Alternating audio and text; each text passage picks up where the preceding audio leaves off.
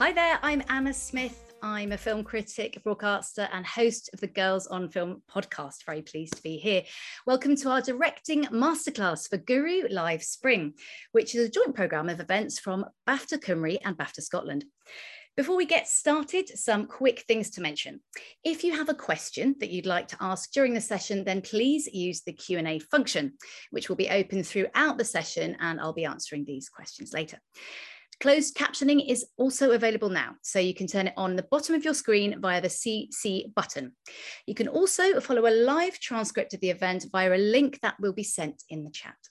So without further ado, let's welcome our fabulous speaker, the director and writer, Prano Bailey-Bond. Welcome, Prano. Hello, Anna. How are you? I'm really well. Lovely to see you. Thank you so much for joining us. Oh, it's a pleasure. Well, as you know, I'm a big fan of Censor, and I'm sure a lot of people watching are too. And we're all really keen to know about how you got into this industry in the first place. So start from the word go. When did you decide this is what you wanted to do? So, I mean, I'm originally from Wales. I grew up in the countryside in the middle of nowhere, and I was really obsessed as a young person with both painting and drawing and acting, and I thought I wanted to act. And I ended up going and doing a performing arts course, and it was while I was on the performing arts course that I got my first opportunity to officially direct something. And I directed an absurdist play by Ionesco called The Chairs. And I think through that experience, as well as seeing myself acting on camera, I decided that I wanted to be on the other side of the performance. And I was always really obsessed with film, and we were kind of mainly working on that course with within theatre, but I really liked taking the scenes that we were doing and placing them in real locations and filming. And it was kind of through that experience, I suppose, that I started to realize that I was interested in being a filmmaker. And at the time, I didn't really distinguish between, for example, directing and editing. So I learned how to edit. I taught myself how to edit. I think the first editing course that I went on was a linear VHS editing course, and then taught myself how to, work on non-linear programs like Premiere, and started to make my own short films living in Wales with my mates, and from there ended up moving to London and studied film. Were you always the kind of person that just did things? You seem like a real doer. You're like, okay, so I taught myself to do this. I mean, that's really impressive. Yeah, I mean, I guess it's like there wasn't loads to do in Wales.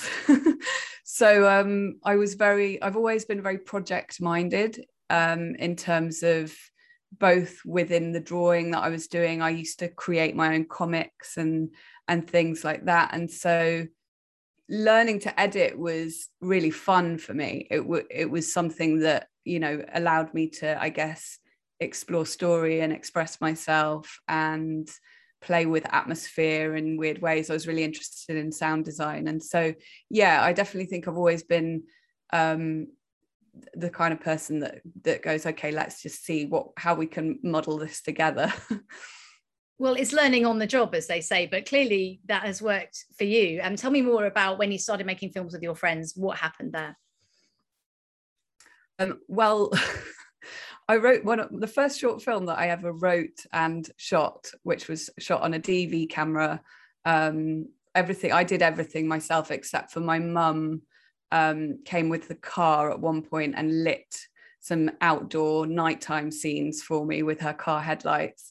A couple of my friends, because I was on a performing arts course, a couple of friends from the course played the main characters. And I do remember that the police were called out at one point because somebody had reported two men fighting and bleeding along a pathway near the supermarket in Aberystwyth. And so that was a lesson in how people kind of interpret what you're doing when you're filming, when there isn't a film crew around. But yeah, I mean, I suppose I was already working in a kind of genre space at that point, even though I didn't really know what I was doing. I was just writing stories and putting them together however I could. But that was, I guess, a film noir, film. and then there was other stuff I was doing, just sketches and things with my friends. Did you ever have any schemes like the sort of bit BAFTA breakthrough schemes that sort of helped you along the way? Not so much when I was starting out, to be honest. Most of my early kind of filmmaking work was very independent. The first time I got on a scheme, maybe it wasn't the first time, the first scheme that I felt really, really changed things for me and really helped for me was Network at LFF. So it's BFI Network at London Film Festival. And that was 2017. So not that long ago. It was at the, early part of developing Censor. And I found that scheme really invaluable, to be honest. In many ways, I think it really helped me break down an imposter syndrome that I think many of us have. I met some amazing filmmakers on there that have, become friends, and also a sort of network and a supportive network of filmmakers, who those people are now kind of making their first features as well. And just the access that we got to industry speakers, and, I guess the fact that everybody had signed NDAs and could be really open and honest about their experiences was also really great. So yeah, that was an amazing experience for me. But I've also done Berlin Talents and a few other schemes like that. But that was the kind of first pivotal scheme for me. So it sounds like it's something that you would recommend, budding directors signing up for something like that and getting that kind of mentoring and that experience. Yeah, absolutely. I think those schemes are great ways to, the mentoring is really important and really helpful because you're learning from people who have already trodden that path. I would say sometimes it takes a couple of applications. So if you don't get on the first time, keep trying, I think I applied to Berlin Talents years back and didn't get on, and then applied again and I got on. So I'd say just, don't be put off. There's only a few spaces on these things. So it's about kind of trying to get into those schemes, but they're not the be all and end all. Ultimately the most important thing is that you're making films and building a team of collaborators around you and learning through actually making work. Well, collaborators are so important, aren't they? I mean, can you talk to me in as much detail as you'd like about the kind of people, let's take Censor as, your major film as an example, the kind of people you collaborated with, how you found them, and what kind of working relationships you had? Yeah, sure. I mean, there's quite a few people that I've worked with over numerous short films that I work with on Censor. So, for example, first off, my director of photography, who's my longest collaborator, we met in university. We both went to the London College of Printing, and Annika Summerson, she's called, she arrived in the second year, and I needed a DOP for a project and took a punt on the new girl, and we've been working together ever since that point. So I always remind young filmmakers that, particularly when I do talks at film schools or universities, that your collaborators might be sitting next to you. Don't think that they're people that you're going to meet, on a job in a few years' time. They might be people you're already working with. And Annika's an incredibly talented DOP, and I was lucky to kind of find her at that point. And I guess I've always tried to think about how the work that somebody's, if I'm collaborating on a project with somebody and early music videos, early short films, those people aren't getting paid, how is that project going to benefit that person as well? If you're growing together side by side, then I think that person's more likely to come back and work with you again. If you treat people well, if you make sure that they get copies of whatever they need in order to develop their own portfolio, all of those things are reasons why those relationships can kind of grow and become mutually beneficial. And I think that's really important. It's not all about you figuring out what you can get from other people. It's about how you develop and grow together. And so within that, there's been other team members like my makeup artist, Ruth Pease, who I worked with on Censor, and I first worked with her on a music video. I found her through, I was basically looking for somebody who could do kind of the creepy doll makeup and sort of weird, horrible horror makeup for this music video. And somebody recommended that I looked at the London College of Fashion's graduate website. So I looked on there and I found some of Ruth's work, and it was incredible. So I got in touch and said, I'm a filmmaker, my films have screened at these festivals, would you be interested in working together? That was how we met. And again, we've been working together ever since. So, there's different ways of finding people. I met my sound designer at a film festival in Paris, even though he's based in London. He was working with another director that I knew, and I thought his work was amazing. And when I had a short film, I approached him about that. And again, that's Tim Harrison, who ended up doing the sound design on Censor.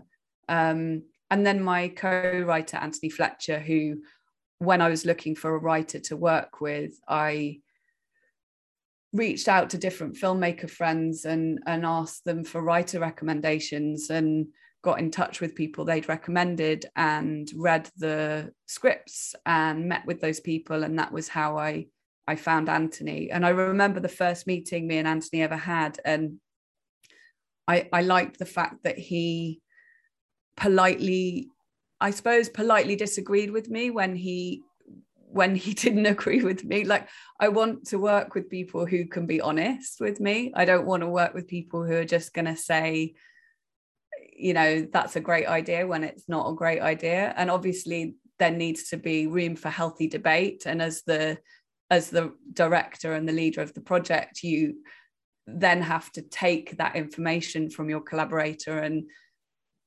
essentially gauge whether or not you agree with it, or whether you really actually feel steadfast in your idea. And so I think that's something, is like, I'm not always looking for somebody to collaborate with who, aligns exactly with everything I think. I think it's really healthy to have different points of view and different approaches, and, people who maybe don't necessarily work in the type of film or genre that you're working in, because they're going to bring something else to that, something fresh.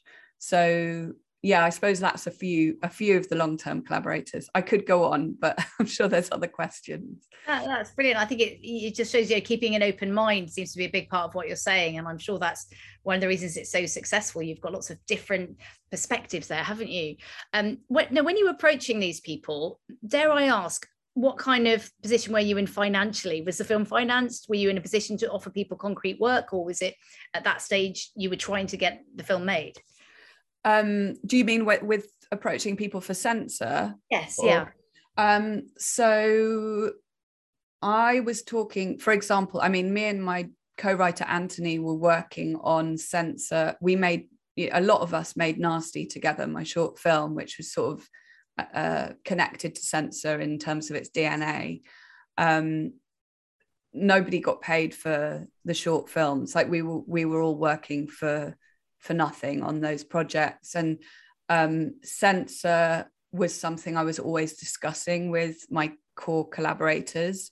So Anthony and I were developing the idea for Censor for a few years before we actually went and applied for development funding and got any money for it. So there's always a certain amount of legwork that you're doing before you're getting paid as a writer, or usually there is anyway, particularly with a debut.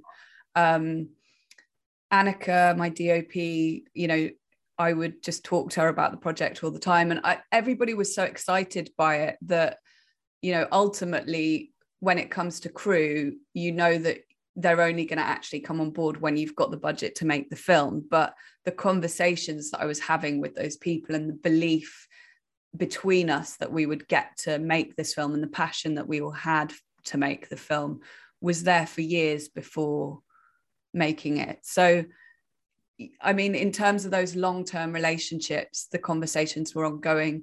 When it came to new collaborators, for example, my editor, Mark Towns, my production designer, Paulina Zhezhevska, and my composer, Emily Levianese Farouche, they were all people that I worked with for the first time on Censor. So I approached them at the point where we were crewing up those roles. I do tend to want to crew up as early as possible, because I think that, well, there's a few reasons. One is that it's an incredibly busy industry and people get booked up way in advance. So you might really want to work with a specific editor, but you get in there too late and it's just not possible. So getting in there earlier, you know, you've got a better chance. But then on a creative level, having that thinking time, you know, allowing that project to sort of sit in that person's head, I think is hugely beneficial.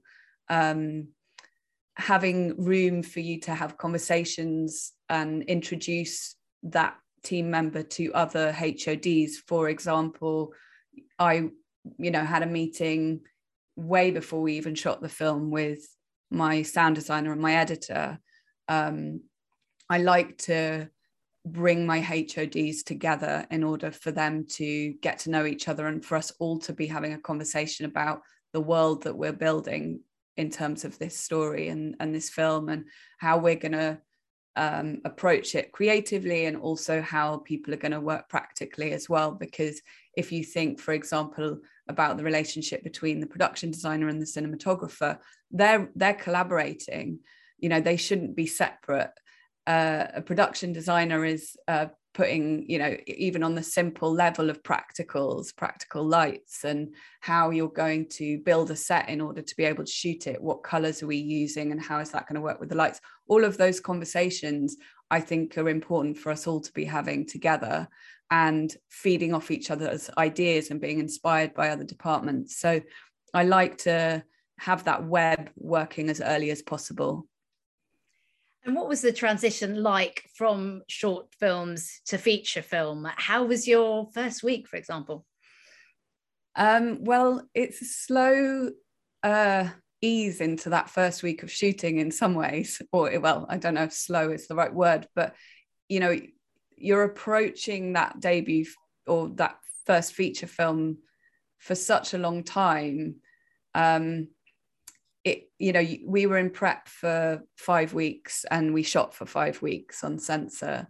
And so by the time we were in the first week, we'd all been spending a lot of time together in prep. So it felt quite natural in lots of ways. I mean, essentially, you're not doing anything different on a feature to what you do on a short, except it's a longer story that you're handling. And it's a much longer shoot. So there's, you know, it's exhausting. I think that's the main thing that's the biggest difference is, you know, the energy that you need and the way you need to look after yourself in order to kind of maintain yourself across that longer period of time. But I think ultimately it's all about prep, you know, and understanding that you're telling a longer story and breaking that story down and really understanding why every scene is in the film. When I was in my prep for Censor, before I got to like official prep, when you're working with the rest of the crew, I broke down the whole film in a kind of PowerPoint document, which nobody sort of said, do this. I talked to lots of different directors and tried to cherry pick the ways that they prep. But I thought, well, actually, particularly with a film like Censor, where you have so many specific references because it's set during this period and it's referencing these specific films, I felt that having one document where I could kind of almost pull in all my different ideas, whether they were for production design, sound, cinematography, that I could almost sort of just pull them all into one place and then share that with my crew. I ended up with these kind of 3 massive PowerPoints, but it was a really helpful way for me to work through the project, scene by scene, moment by moment, really I guess trying to articulate exactly what I was trying to achieve with each sequence or each scene. And something else that I did that I think was really beneficial, and I stole this from Francis Ford Coppola. So Francis Ford Coppola, when he was working on The Godfather, he broke down the book into what he calls the Godfather Notebook, and it's a massive book that you can buy. And he broke down every scene in the book, which ultimately became the film, by 5 points. And I can never remember every single point, but it's things like theme, images. But one of the things that he broke down was pitfalls. How could this scene not work? What are the things that could make the story go wrong if X doesn't happen in this scene? And I thought that's really helpful for me to be able to just think about the scenes like that. How could the rest of the film not work if this doesn't work in this scene? So I'd ask myself questions like that, and that helped me to identify the really most key important elements of each scene, which means when you're going in on the day and you've only got a certain amount of time, you know what your priorities are in terms of story.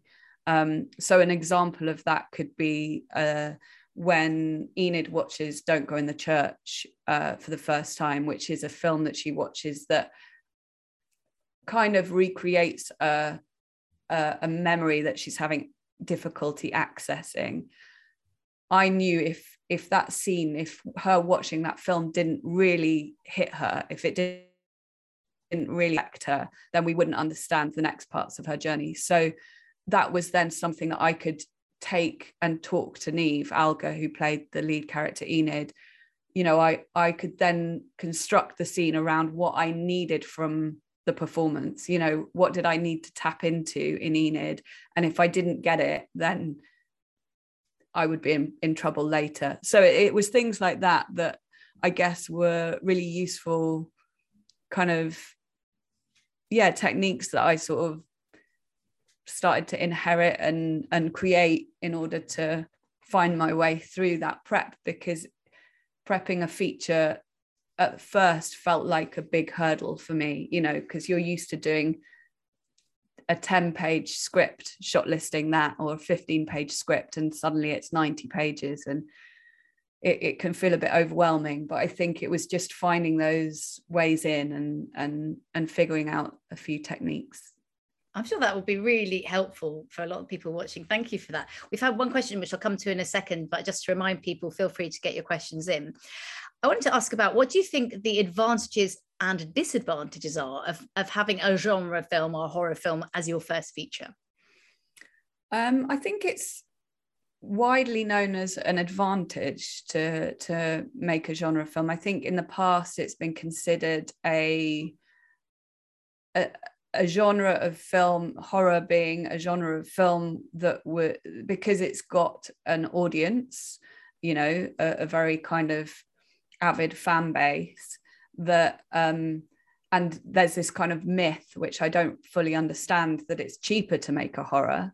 But the idea is that if you make a great horror, you've got an audience for it. So it's going to get seen by people. And if it's a good one, then, there'll be kind of, excitement around it. I think maybe in the past, perhaps horror's been less expensive to make, but I don't really understand the myth around it being a cheaper genre to make, because you have a lot of special effects, you have a lot of added things, stunts and things that actually push the budget up higher. But I think ultimately it comes down to that idea that you can kind of get your film in front of people, and that if it's a hit, then you get known. So I think some people have kind of broken out with horror films and made horror films as their debut, and perhaps it's also because people think they're easier, that because of the audience, that they're maybe easier to finance.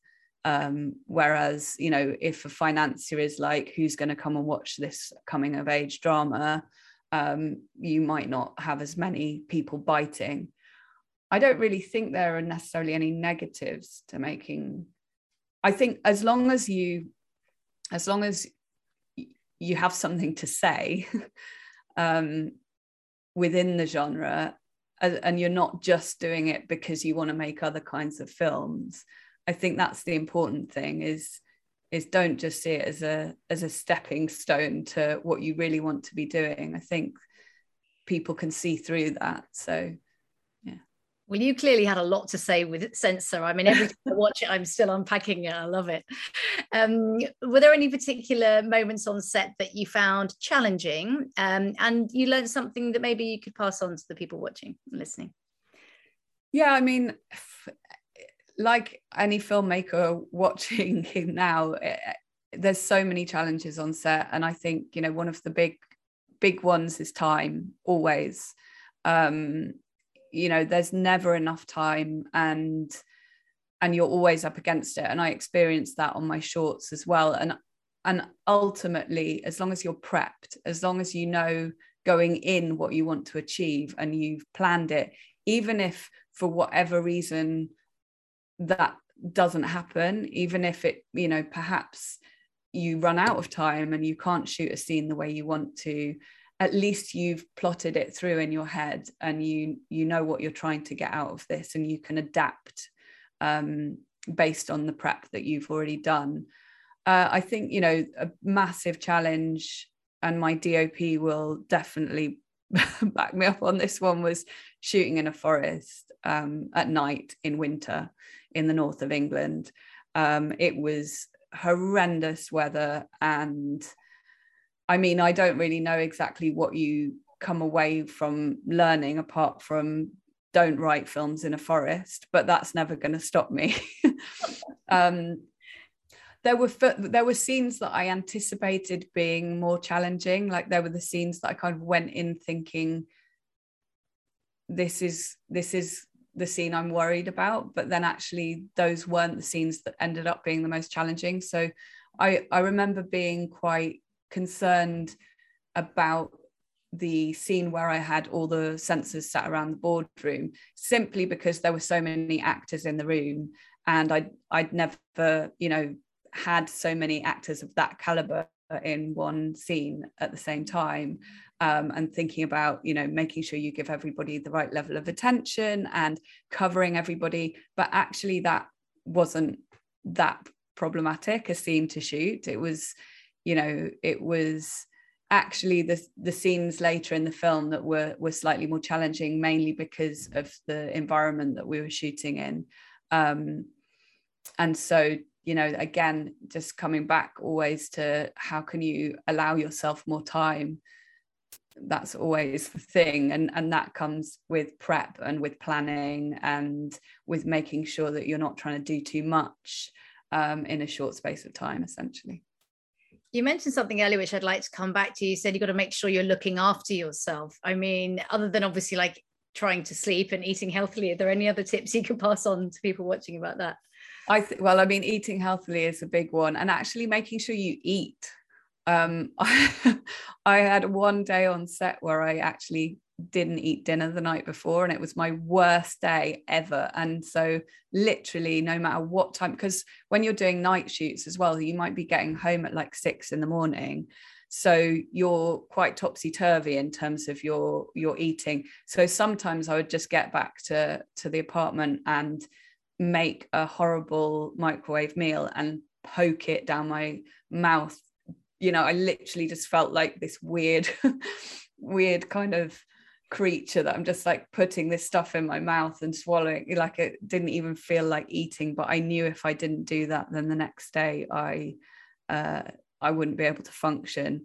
But yeah, I think making sure that you have time out as well, that you do have a bit of time for your brain to switch off, because during prep, the evenings and the weekends were the times for me to do my own prep, shot listing, or working with my DOP, because during the day in prep, you're location scouting and you're going and looking at, you know, things with production design and looking at costume and rehearsing and all that kind of thing.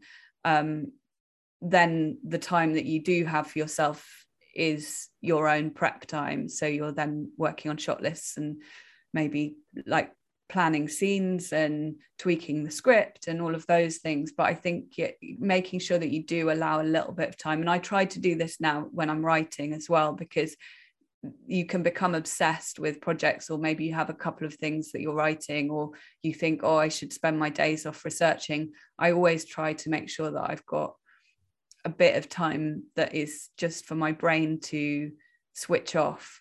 And weirdly, that's a lot of the time when the ideas come. It's like meditation. When you kind of step back from something, everything sort of bubbles up. But so I think, making sure that you find time for that, go for a walk, sit and read something not to do with your project. That's really important and hard when you're in production. I bet. And well, our first question actually maybe slightly ties into this. It's an interesting one. Question is, how can someone with social anxiety and low self-esteem, or low self-confidence rather, work well as a director and know how to share their vision? That's a really good question. And I would suggest finding people to surround yourself with in terms of your kind of closer collaborators, whether that's you're working with a writer or a DOP, or perhaps it's a producer who you can really build a trusting relationship with. I think that's really key, that you have that kind of support, because then you can kind of grow together and build up your confidence. I think it's also okay sometimes to say, I'm a bit nervous. If you are, people actually, that can help people relax, because they might be a bit nervous as well. So having a kind of level of honesty about how you feel with other people is fine. I would say there's a really good book that has been amazing for me in the past called Art and Fear. And I would recommend to every person who is creative to read that book, because it's all about how scary it is to create. And I think it's got a quote, it's a Hippocrates quote from like 400 BC at the front of the book, that talks about like how art is difficult and judgment is difficult. And you think, wow, this is something that has been there forever for every artist, and it's normal.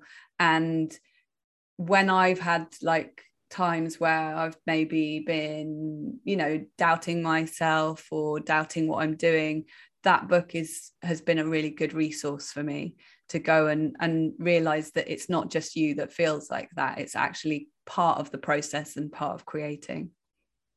That's really interesting, and I'm sure very helpful. Thank you. Next question is from Holly. How do you connect with your producers? That's a good question. I think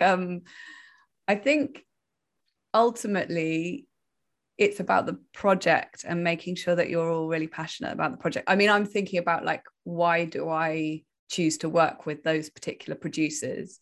I think there's an element of instinct, a feeling that you get about a person, and whether you feel like you can communicate with that person, whether you like that person. It's really important, because as a director and also as a writer, you will be working with that producer, hopefully, if all goes well, for years. It's a long process making a feature film, and you need to like each other, because you're going to be having to like overcome hurdles together. So I think being able to be open and honest with that producer, feeling inspired by them in some way, feeling like they've got your back and that they really care about the project and that they're excited about it and they're going to back it all the way. I think those are the things that I look for in a producer. And then, I mean, I guess in terms of connecting, that's a really interesting question. I would sort of go back to how you'd connect with anybody, I suppose, and just spending time with them and finding points of reference and getting a sense of what drives them, and asking questions of them, understanding them. understanding why they want to produce, what their goals are, you know, all of those things that allow you both to be part of the process. And then hopefully through the work, finding even further points of interest. I hope that's helpful anyway. I'm sure it is, and it's so true. I'm sure in every case that, you know, just getting on really well with someone is so important. Yeah. And following your instincts. Yeah. Now Eleanor says, "Hi Prana, congrats on Censor. How much room did you have to experiment and see what happened in the moment on the shoot, alongside planning in advance? Did the shoot require that most choices had to be quite fixed in advance? Would you like to have more room to play on the day?" And Eleanor says, "I ask this as a planner who is wondering about the balance to strike." Well, I relate to that very much. And it's funny because there was a scene in my short film Nasty where I was talking earlier about how sometimes you plan and plan and plan, and then you just can't achieve what you plan to do. And in this particular case, it was because we were supposed to have an hour or an hour and 20 minutes to shoot a scene, and it ended up being 20 minutes. In that scene, what was really interesting was that I'd planned everything. I'd had this tracking shot and I had everything kind of marked in terms of where I was shooting. And suddenly that all went out the window and everything had to go handheld. Because I'd planned the scene, I knew where I wanted the camera to be. So I was like, okay, we're here. She runs in, we follow over here, you know. And what I found in the edit was the scene was way better than I think it would have been had I ended up shooting it the way I'd planned it. I was forced to give the scene this energy by shooting it handheld, which luckily suited the energy of the scene. And it made me come away and think, God, so annoying. You know, should I be allowing myself to have more freedom on set, you know? So I'm constantly having that conversation with myself, so I can really relate to the question. The thing I suppose on Censor and on Nasty was that we were shooting on film, and so shooting on film you have to be quite tight in terms of the way you plan. You can't really let it roll, you can't really improvise, unfortunately, because we just didn't have the stock in order to afford to do that. So I had to be quite careful in terms of what I was shooting and knowing that I needed it. So I didn't have a huge amount of space for experimentation, but then I would always go into a scene with an open mind, particularly in terms of performance and in terms of blocking, because once you start working with the actors, you might find a whole other way to bring the scene to life. So it's a little bit of a balance between the two.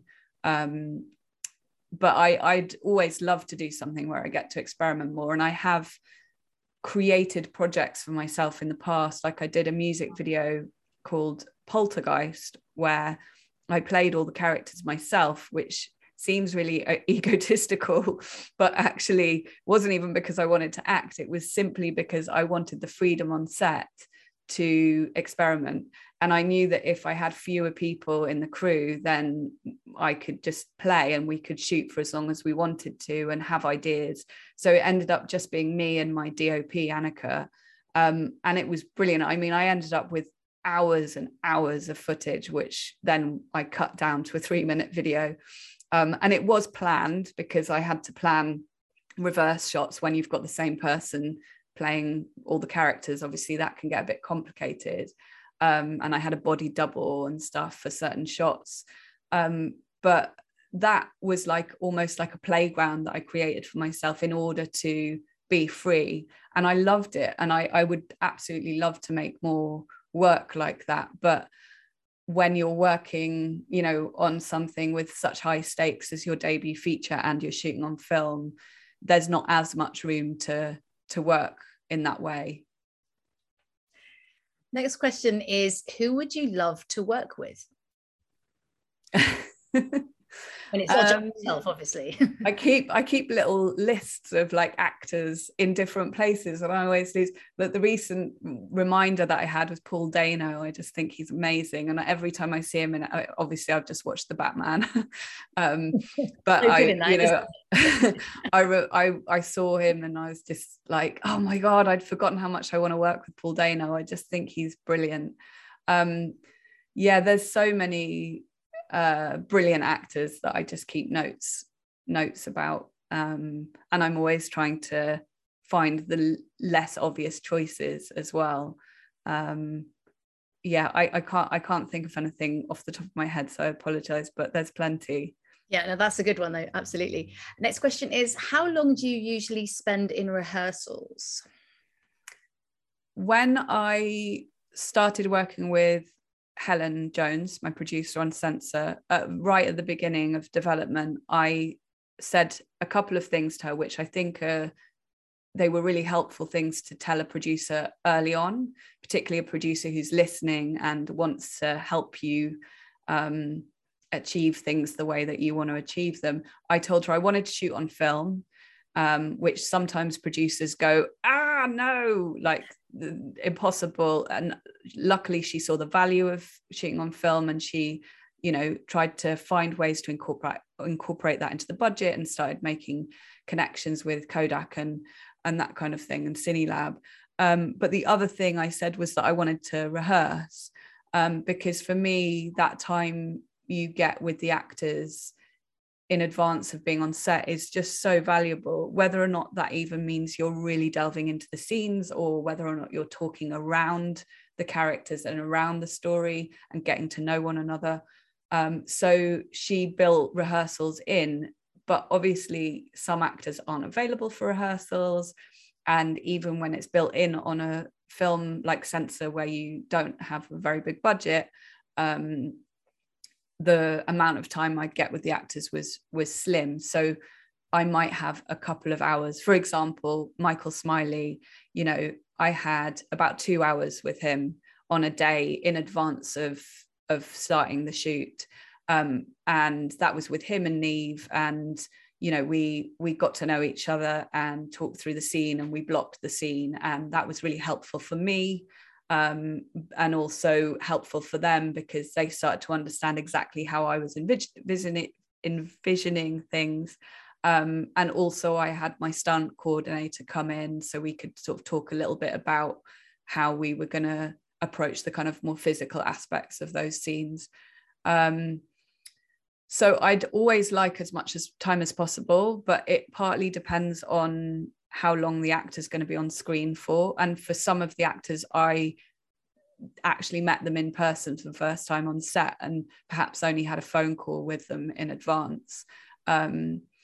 So every bit of information I was giving that actor on that phone call was so important, because you're sowing seeds that they can then go away and think about and mull over, and hopefully that means that they'll be coming to the shoot with the same idea about that character as what you have, and you're not going to hit any kind of complications on the day that they've misinterpreted the character or seen the character in a really different way to how you see them. But then, you know, with an actor like Niamh Algar, we cast Enid very, very early on, and Niamh was really, I mean, she was amazing to work with and so dedicated to the role. And we were both so keen to make this as good as we possibly could. So we put our time in, and we were Skyping every week while she was shooting in Cape Town, and talking about the character, you know, talking about the physicalities. I introduced her to my costume designer so we could start talking about costume, and that was where the idea of her glasses came from. And some of the physical ideas came from Niamh, like, you know, the way she picks at her finger. And that was all because, you know, I'd been thinking about this character for years and writing the script for years, and I wanted to take all of those ideas and share them with the actor, so that she can internalize that and understand that, and then also come back with her ideas that I had time to then, you know, put either into the script or work with in terms of maybe it was the way her house, you know, what was Enid's flat like, and you know, those ideas are really the way that you can kind of echo things around different departments. So even things like when I rehearsed with the film censors, I got them all to write down at one point on a post-it note what was on their desk at work. And we were obviously in like a studio space that wasn't where we were shooting. We were just having a rehearsal.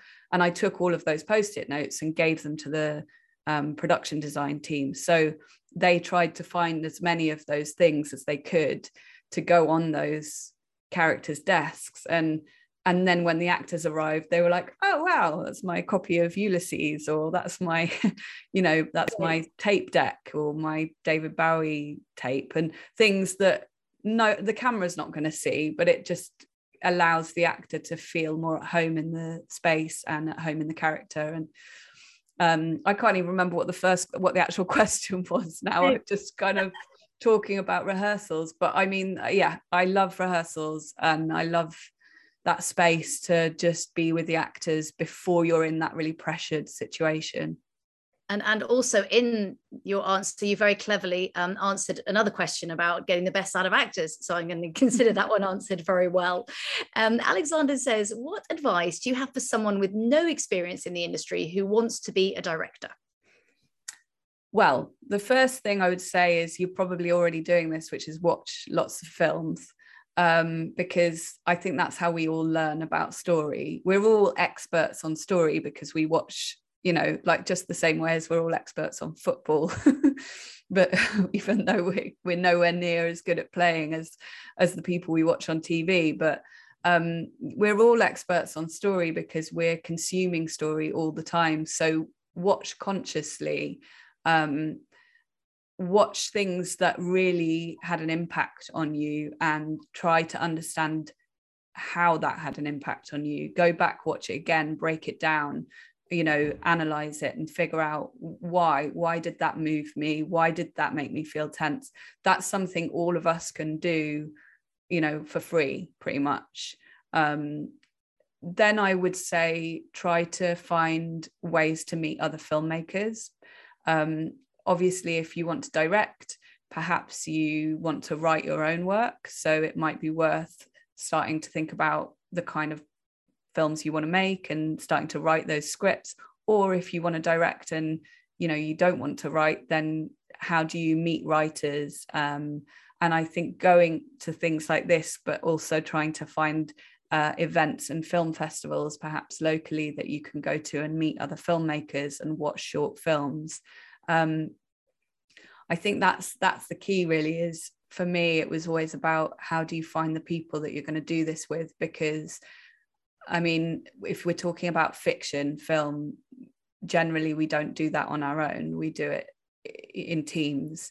And so going out and actively trying to find those people, but then also what you can do if you want to you know, get experience is what I did when I started out, getting a job as a runner on productions, you know, in the area that you would like to be working in, just trying to get on set, trying to put yourself in front of people who need scripts reading and who might need feedback, and just trying to get into the industry in those ways, which that's exactly how I kind of started as well.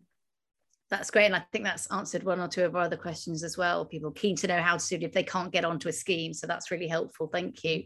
I actually had a question a little bit about the kind of marketing of the film and the film festivals after Censor had come out. Can you talk a little bit briefly about what that experience was like for you as a first-time feature filmmaker? Well, we premiered at Sundance 2021, and I didn't ever think that I was going to sleep through the world premiere of my debut feature, but because it was obviously in a COVID period, as we're in still now, but hopefully coming out of it a little bit. But that was when, you know, Sundance was, for the first time, it went online. And so it was this sort of bittersweet experience where you kind of always imagine going and watching your film with an audience for the first time. And obviously that didn't happen. It changed things because the nerves were different. You know, there wasn't a way for me to read the room. So those first kind of reviews and things coming out around the film were my first way of gauging whether it had done what we wanted it to do, and luckily they were really positive. And the reaction online, actually, because we ended up at an online festival, we had a much bigger audience because our audience was capped at 5,000, whereas if we'd have played in a cinema, it would have been a few hundred people that would have had the opportunity to see it. So it was amazing, lots of people online reacting, and I think that was great for the film. And then we were quite quickly off the back of that into looking at our North American release. So straight into talking about posters and trailers off the back of Sundance. And I was quite, me and my producer were both heavily involved in that, and the distributors that we worked with, Magnolia Pictures in the US and Vertigo in the UK, were really collaborative, and we were very involved in the artwork and those kind of decisions, which was great. But it was a really kind of fun and weird time because COVID changed everything. So cinema releases last year were a different kettle of fish. Like, we had to move at one point from June to August because of the way things were panning out with other films being released. And then once we did open and I did my Q&A tour, we were kind of at like reduced capacity. So I'd go to cinemas that were sold out, but it was sold out at 50%. And so it was, a weird experience in that sense. But then on the other side, amazing to finally be in front of an audience and actually having real life Q&As and meeting people and hearing the reactions that people had that they would never say on a Zoom or in a public sphere. People coming and telling you things that really were moving about their own lives and the way they'd reacted to the film, and things that you wouldn't get if you're in your little bubble doing everything online. So I think it was probably quite a unique experience, as I'm sure anybody who's released a debut over the last few years would agree with. Definitely, it must have made it even all the more extraordinary and strange in equal measure. And we won't be able to get to all the questions, I'm afraid. It's lovely that people have been so enthusiastic. But what I want to ask you finally, Prano, is what's going on with you now? Are you making a second feature? Yeah, I'm writing a number of projects at the moment. So I basically it's quite weird being a writer director, because it's sort of a bit schizophrenic in terms of, when you're in production, it's like, it's crazy and you're out and about all the time, and it's your schedule is not your own. And then on the other side of it, you're writing, and it's all very internal and thoughtful and measured, and a sort of slower, more controlled pace of life. So I'm in that period right now and working on a few projects that I'm really excited about. So I don't know what will be the next one, but yeah, I'd be happy for it to be any of the films I'm working on.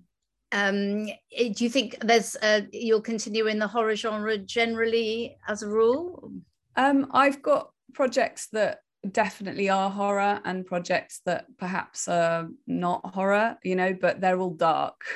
I am working on something that is slightly funnier, but it's still incredibly dark.